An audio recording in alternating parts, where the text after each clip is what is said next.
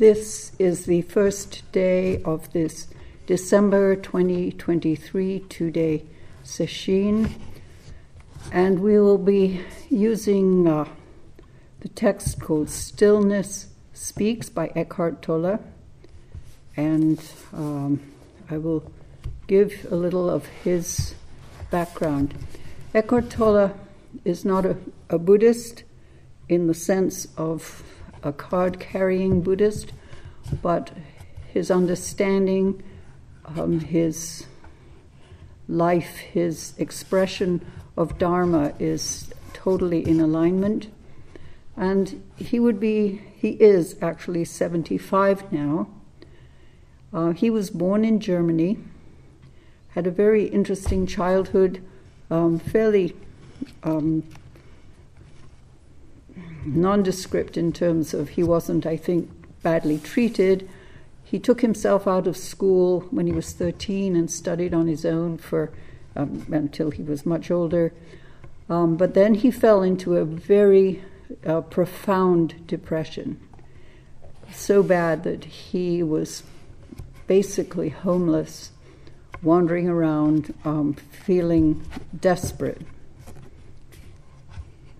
For those people who suffer from depression, you know how immobilizing that is and how empty a person can feel, and also frustrated. And he was sitting on a park bench at the age of 29, interestingly the same age as the Buddha, when he came to a very deep awakening.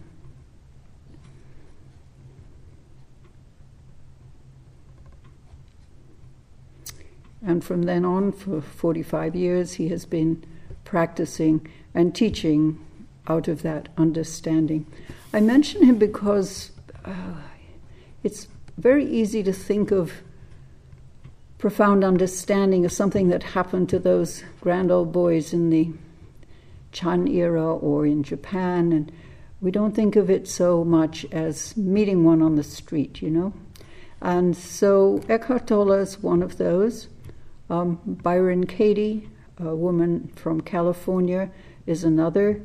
Deeply, deeply awakened people who don't necessarily, as I say, they're not Buddhists by tradition, but their understanding is such that we can really learn from them.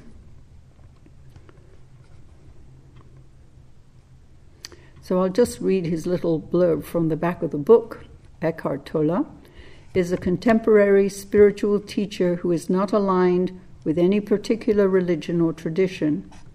In his writing and seminars, he conveys a simple yet profound message with the timeless and uncomplicated clarity of the ancient spiritual masters. There is a way out of suffering and into peace.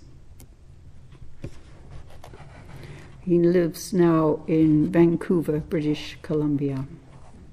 His other books are The Power of Now and Practicing the Power of Now.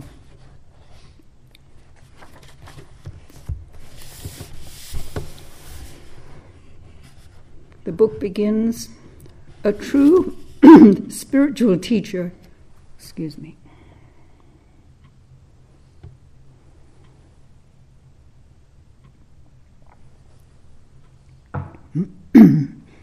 does not have anything to teach in the conventional sense of the word, does not have anything to give or add to you, such as new information, beliefs, or rules of conduct. The only function of such a teacher is to help you remove that which separates you from the truth of who you really are already and what you already know in the depth of your being. The spiritual teacher is there to uncover and reveal to you that dimension of inner depth that is also peace. If you come to a spiritual teacher looking for stimulating ideas, theories, beliefs, intellectual discussions, then you will be disappointed. In other words, if you are looking for food for thought, you won't find it, and you will miss the very essence of the teaching, the essence of this book, which is not in the words, but within yourself. And it's good to remember that and to feel that. The words are no more than signposts. That to which they point is not to be found within the realm of thought, but a dimension within yourself that is deeper and infinitely vaster than thought. A vibrantly alive peace is one of the characteristics of that dimension. So, whenever you feel inner peace arising, the book is doing its work and fulfilling its function as your teacher. It is reminding you of who you are and pointing the way back home. It's interesting, when we chant for people who are suffering or for disasters and things, we end with, may they or may he or she or they find their true home. And that's what this is about, the true home.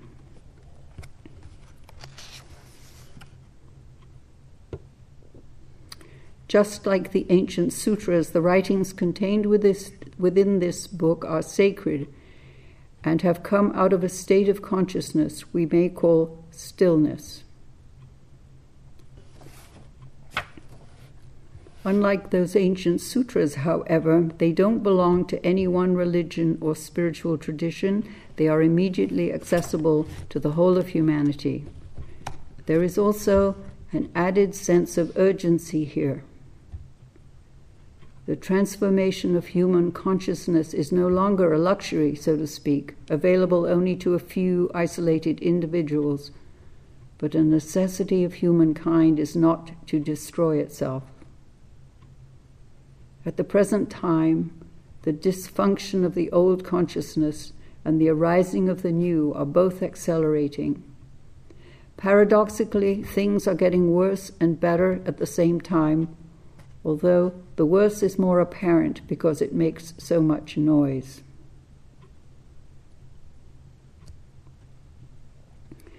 This book, of course, uses words that in the act of reading become thoughts in your mind, but those are not ordinary thoughts, repetitive, noisy, self-serving, clamoring for attention.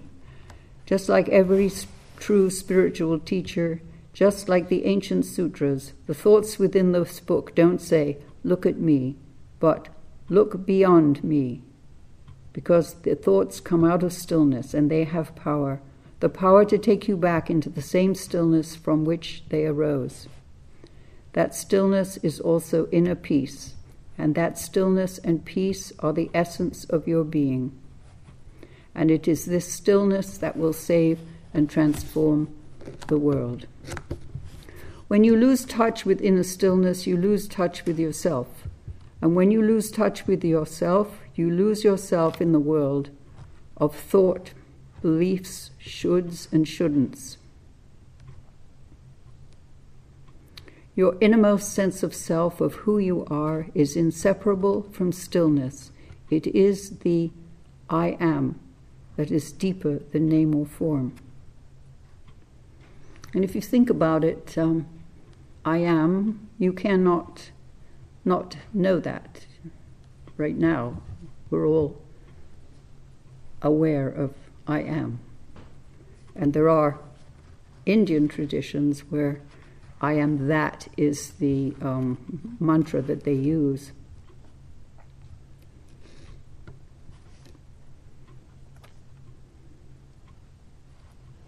Ramana Maharshi, a great teacher also who died in, I guess, in the 50s, he said, the mind is essentially silent, out of which is born words and existence. So it's going back really, really far behind all that we know, all other primal void. Primal void is not an empty, it's not a nothing, it's the potential for all that exists or doesn't exist.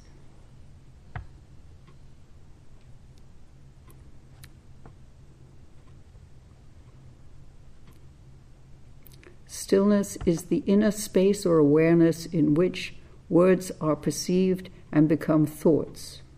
Without that awareness, there would be no perception, no thoughts, no world. You are that awareness, disguised as a person. And this is really crucial because awareness is the most essential function of our nature. Bodhidharma, who's our patron grandfather, he says this, awareness is Buddhahood. Now, if Bodhidharma says that, if I said it, would be, you could say, what's that? But no, Bodhidharma said awareness is Buddhahood. So, what stops us being aware? Anybody want to give it a guess? I should hear a resounding shout. What stands in the way of awareness? Thoughts. They get tangled up. We get tangled up in everything. The equivalent of external noise is the inner noise of thinking. The equivalent of external silence is inner stillness. Whenever there is some silence around you, listen to it. That means just notice it, pay attention to it. Listening to silence awakens the dimension of stillness within yourself, because it is only through stillness that you can be aware of silence. So people working on what is sound or who is hearing, this listening aspect is vital. It's really hard in the winter here because all the windows are closed. You can't hear any ambient sounds at all. You can't hear a bird or a tweet or anything. But every sound within the room, somebody coughing, somebody moving, you can be alert to that. You can be awake to it.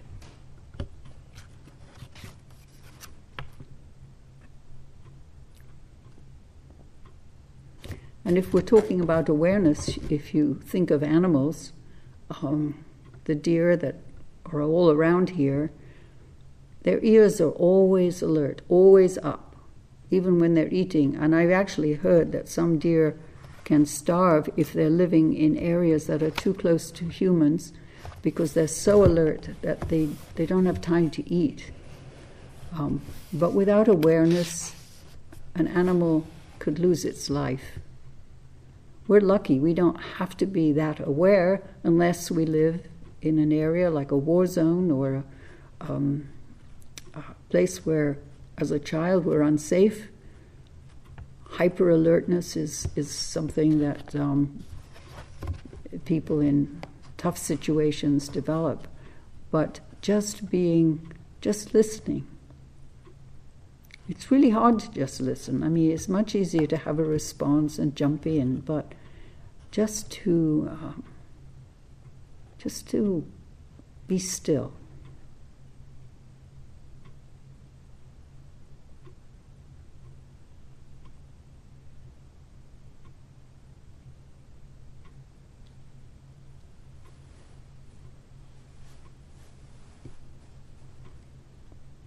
There's a practice that I know Byron Katie teaches, which is you go outside and you meet a tree and you don't label it. You don't call it a sycamore or an oak or an ash or a nice tree or a ugly tree. You simply embrace the treeness of it. So you might try that once in a while, just being with an inanimate something,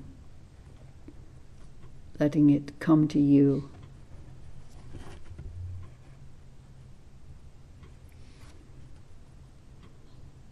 He says here, when you look at a tree and perceive its stillness, you become still yourself.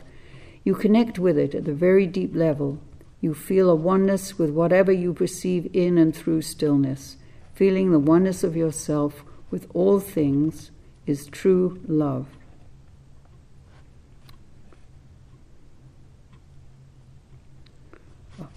There is someone I know quite well who had a very deep experience many, many years ago now,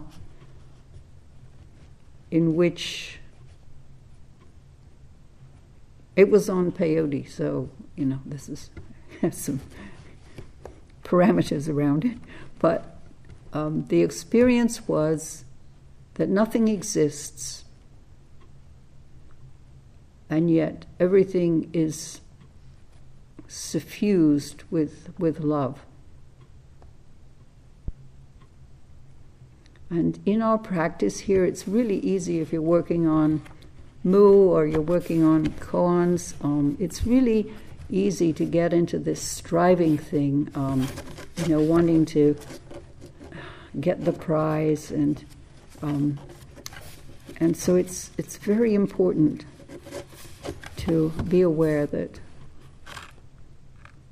there is this love that is behind or with us or whatever, is everything.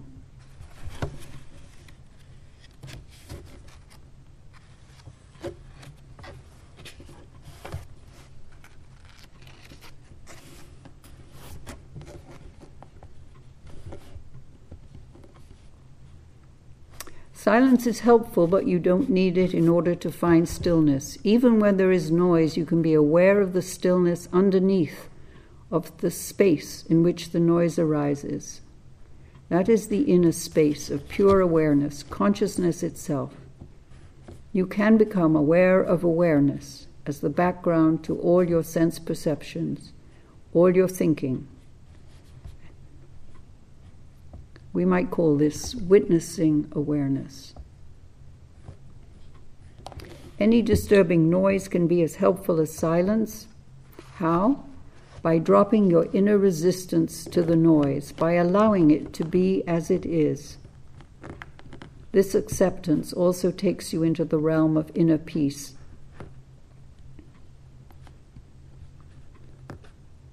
I think we're all very familiar with resistance. It arises when things don't go our way. We're confronted with some obstruction. Somebody says something to us, or a situation arises, and you can feel it. It's like a hardening in your gut. And this resistance is not being comfortable with things as they are. But when you fight reality, you actually lose every time. So part of our practice is learning to actually be with things as they are rather than as we want them to be.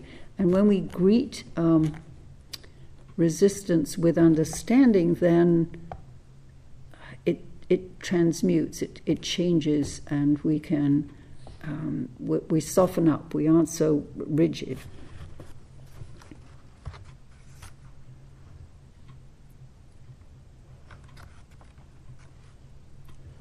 He recommends that we pay attention to the gap between two thoughts, the brief, silent space between words in a conversation, between the notes of a piano or flute, or the gap between the in-breath and out-breath. When you pay attention to the gaps, awareness of something becomes simply just awareness. The formless dimension of pure consciousness arises from within you and replaces identification with form.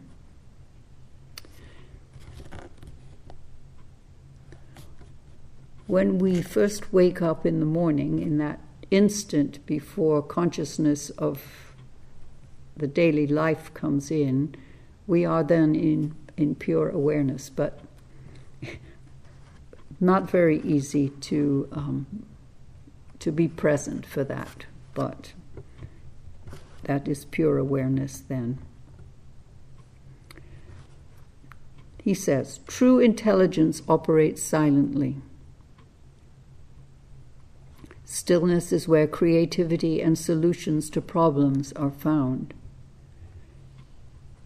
science actually has shown that when people have an awakening or people have a profound discovery in science or in art or in poetry, the brain registers the change or the experience before the person could say, oh yeah, things are, I've got it, or it's different.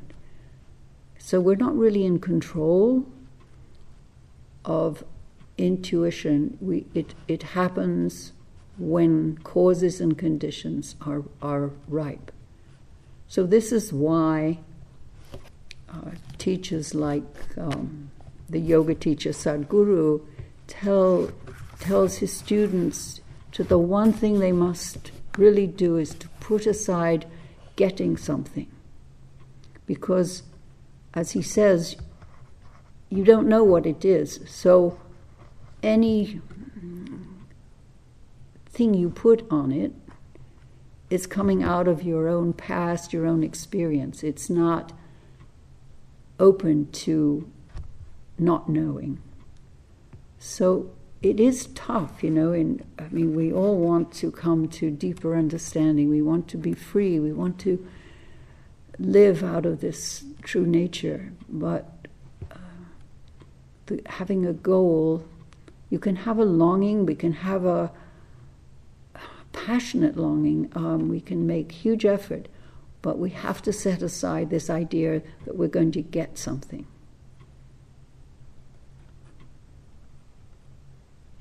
And I think setting aside is a good way to look at it, rather than squashing it, pushing it. Just, if we can, set things aside. We do that in our regular life, If something you can't deal with, what do? You set it aside. Oh, I'll deal with that later. Or you put it carefully somewhere and address it later. So setting aside this passion for just be passionate about not knowing. It's a wonderful space, we don't know. We don't know anything. How could we know the stars and the galaxies and the way a pomegranate grows? It's just so immense. We don't have to be overwhelmed by it, but we can embrace it welcome it. Not knowing, and in Zen, of course, not knowing is the highest truth. I don't know.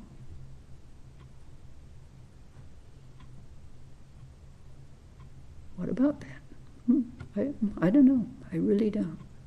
But there's wonder in that too, so that you're not closing it off saying, I don't know, because we've done that too, right?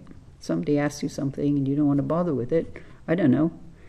But this I don't know is an opening, a kind of a vast space. After all, look at the sky, it contains vastness. And we have to trust this whole thing. He says, true intelligence operates silently. That's intuition. We all have intuition. Now it can trip us up sometimes, but it is this inner feeling. It's in your body. Something you know, something you absolutely resonate with.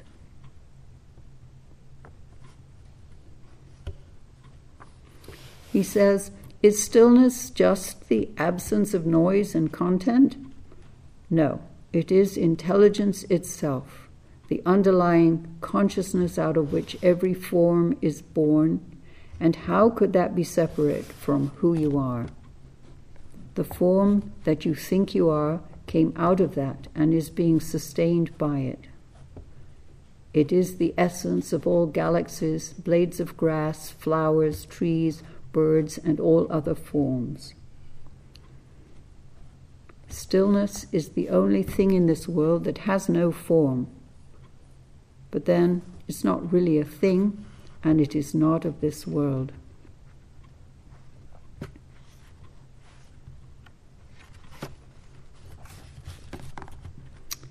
His second chapter is called Beyond the Thinking Mind. I mean, we're always being told, how to settle your thoughts and thoughts and thoughts. But the truth is that awareness is only clouded by thoughts. It's only clouded by this narrative, and it doesn't mean, of course, that thinking is not valuable. We need it for, if you're doing a PhD, you'd better be thinking. But we are mostly living in this cloud. And he starts the chapter with the human condition, lost in thought. I think it's worth saying here, though, that as mammals or as beings, we are programmed for survival. So a lot of our thinking and planning and worrying and even creating things comes out of a need for survival. So we have to be careful about judgments. I don't know if it's true for all nations, but I think certainly in this country, low self-esteem goes along with the patriotic whatever. People feel very small, and we have a society that's based on getting to the top, one person better than the other, all these comparisons which are really against our true nature. So we have to set aside our instinct for self-preservation. He says, most people spend their entire life imprisoned within the confines of their own thoughts. They never go beyond a narrow, mind-made, personalized sense of self that is conditioned by the past. In you, as in each human being, there is a dimension of consciousness far deeper than thought. It's the very essence of who you are. We may call it presence, awareness, the unconditioned consciousness. In the ancient teachings, it is the Christ within or your Buddha nature. Finding that dimension frees you and the world from suffering you inflict on yourself and others when the mind-made little me is all you know and runs your life. Love, joy, creative expansion, and inner peace cannot come into your life except through the unconditioned dimension of consciousness. And if you can recognize, even occasionally, the thoughts that go through your mind as simply thoughts, if you can witness your own mental, emotional, reactive patterns as they happen, then that dimension is already emerging in you as the awareness in which thoughts and emotions happen, the timeless inner space in which the content of your life unfolds.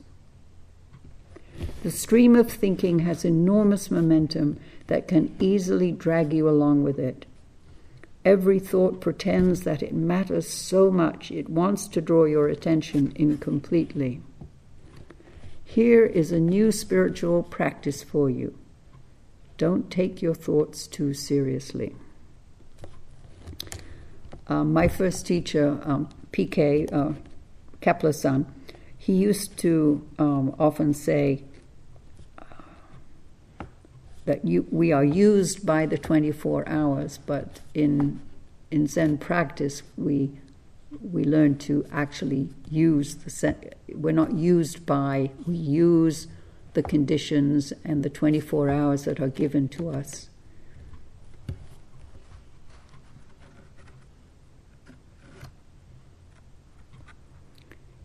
Another thing we can do with our thoughts, though, is to also question them.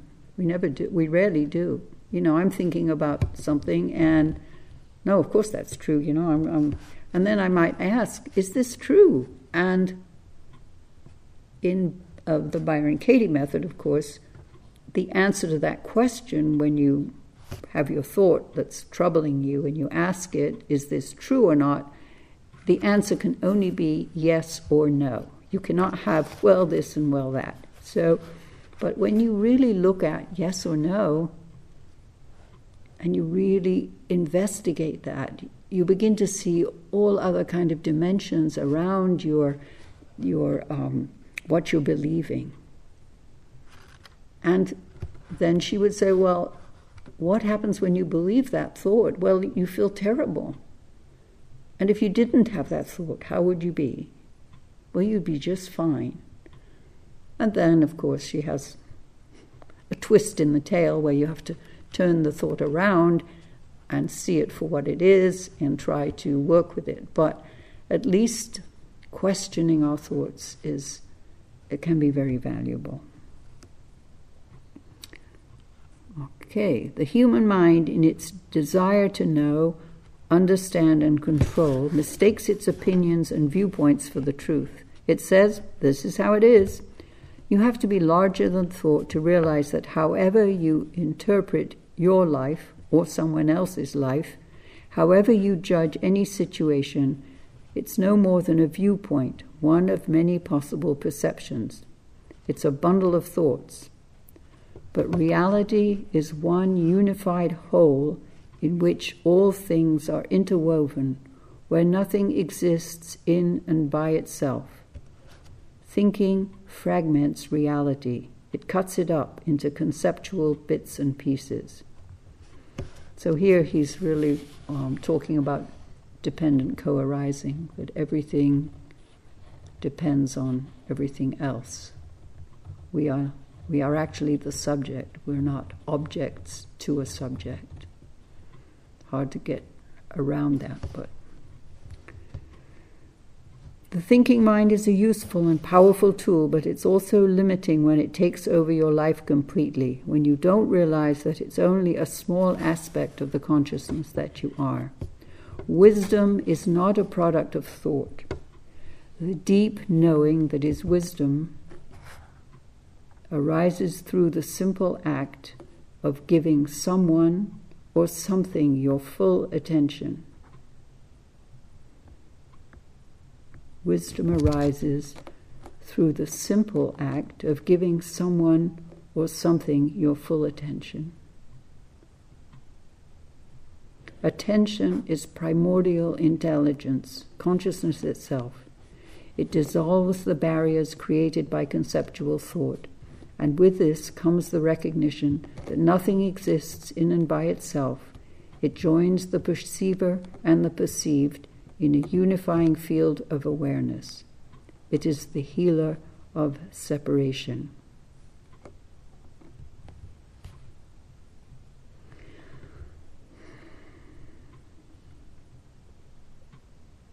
It's really hard to give full attention to something, especially something that may not seem to be very important. But that's one aspect, I guess, of mindfulness practice. It is giving your full attention.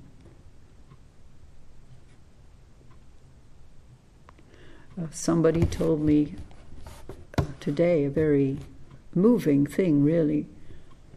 Troubled by many things, difficult childhood, lots of barriers and things to overcome. But when that person puts up his wallpaper, which he does, he has no thoughts at all. It's just doing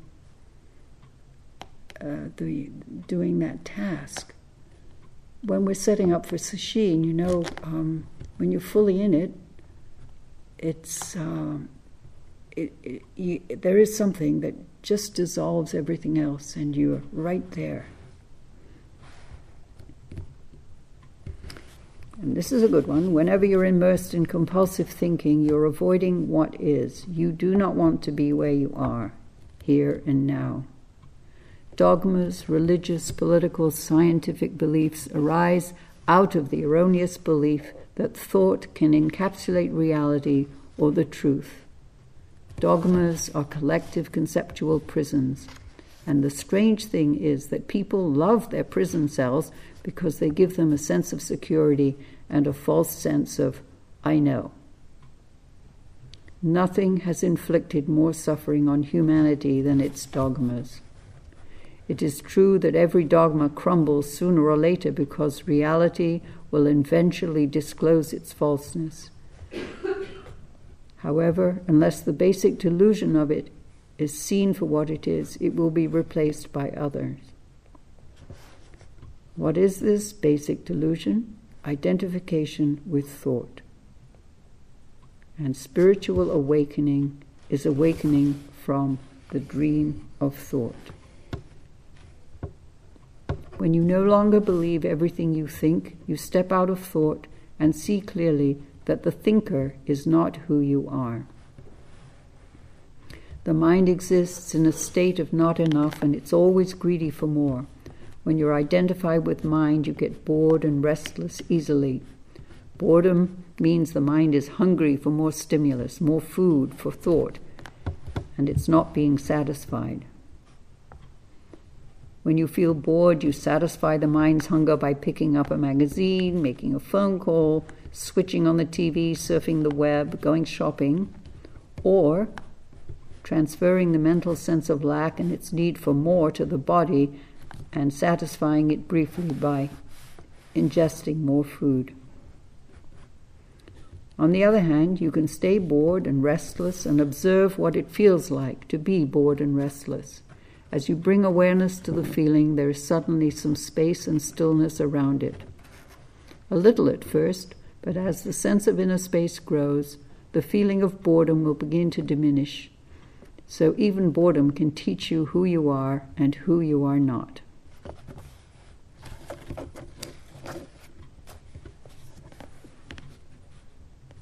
Thinking that is not rooted in awareness becomes self-serving and dysfunctional. Cleverness, devoid of wisdom, is extremely dangerous and destructive. That is the current state of most of humanity. The amplification of thought as science and technology, although intrinsically neither good nor bad, has also become destructive because so often the thinking out of which it comes has no root in awareness. The next step in human evolution is to transcend thought. This is now our urgent task. It doesn't mean not to think anymore, but simply not to be completely identified with thought and possessed by it.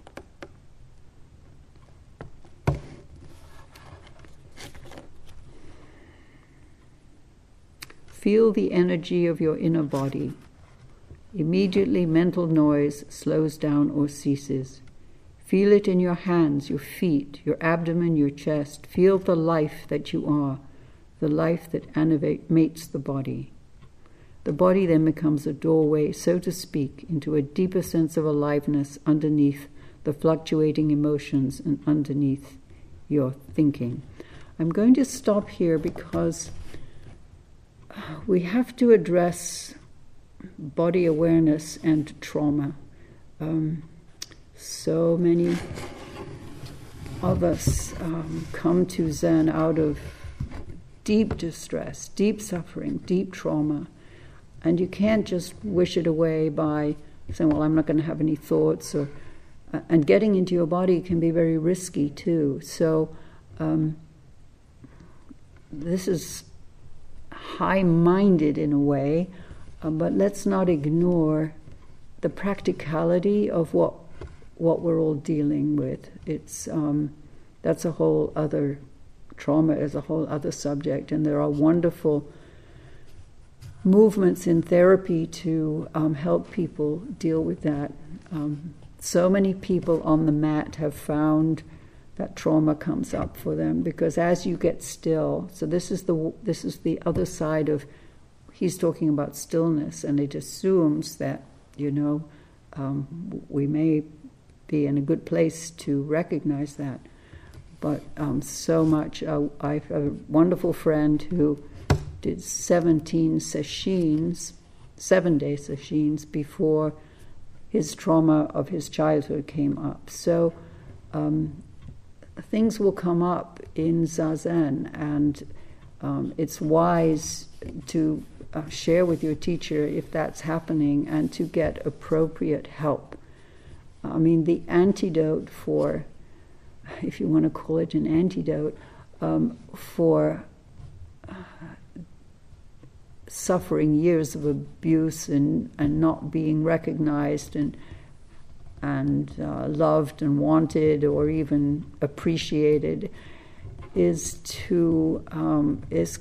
compassion, you know. But if you never were shown it, you can't know it very easily. So finding your way to self-compassion is extremely difficult. But because you have suffered, you do understand suffering, and you can then offer help to others, and you can give, because by giving, the self, and even the suffering self even, disappears. When we're fully engaged in the task, say it's helping somebody, this small self is not around, which is a good thing. It can go away. You know, we're not stuck with it. That's the other problem with lifetimes of bad treatment. It's hard to escape the view of oneself.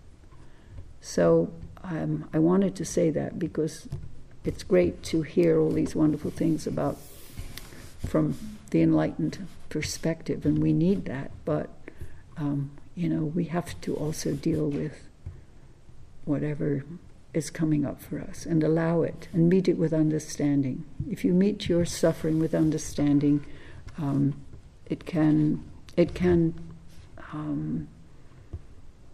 be something you can be with and use for the benefit of others. So I'm going to stop here, and if anybody has any questions, this is a Dharma talk, so if you have a question, I don't presume to be able to answer it, but if there's someone else who can, that they're welcome to chime in as well. So anybody got a question?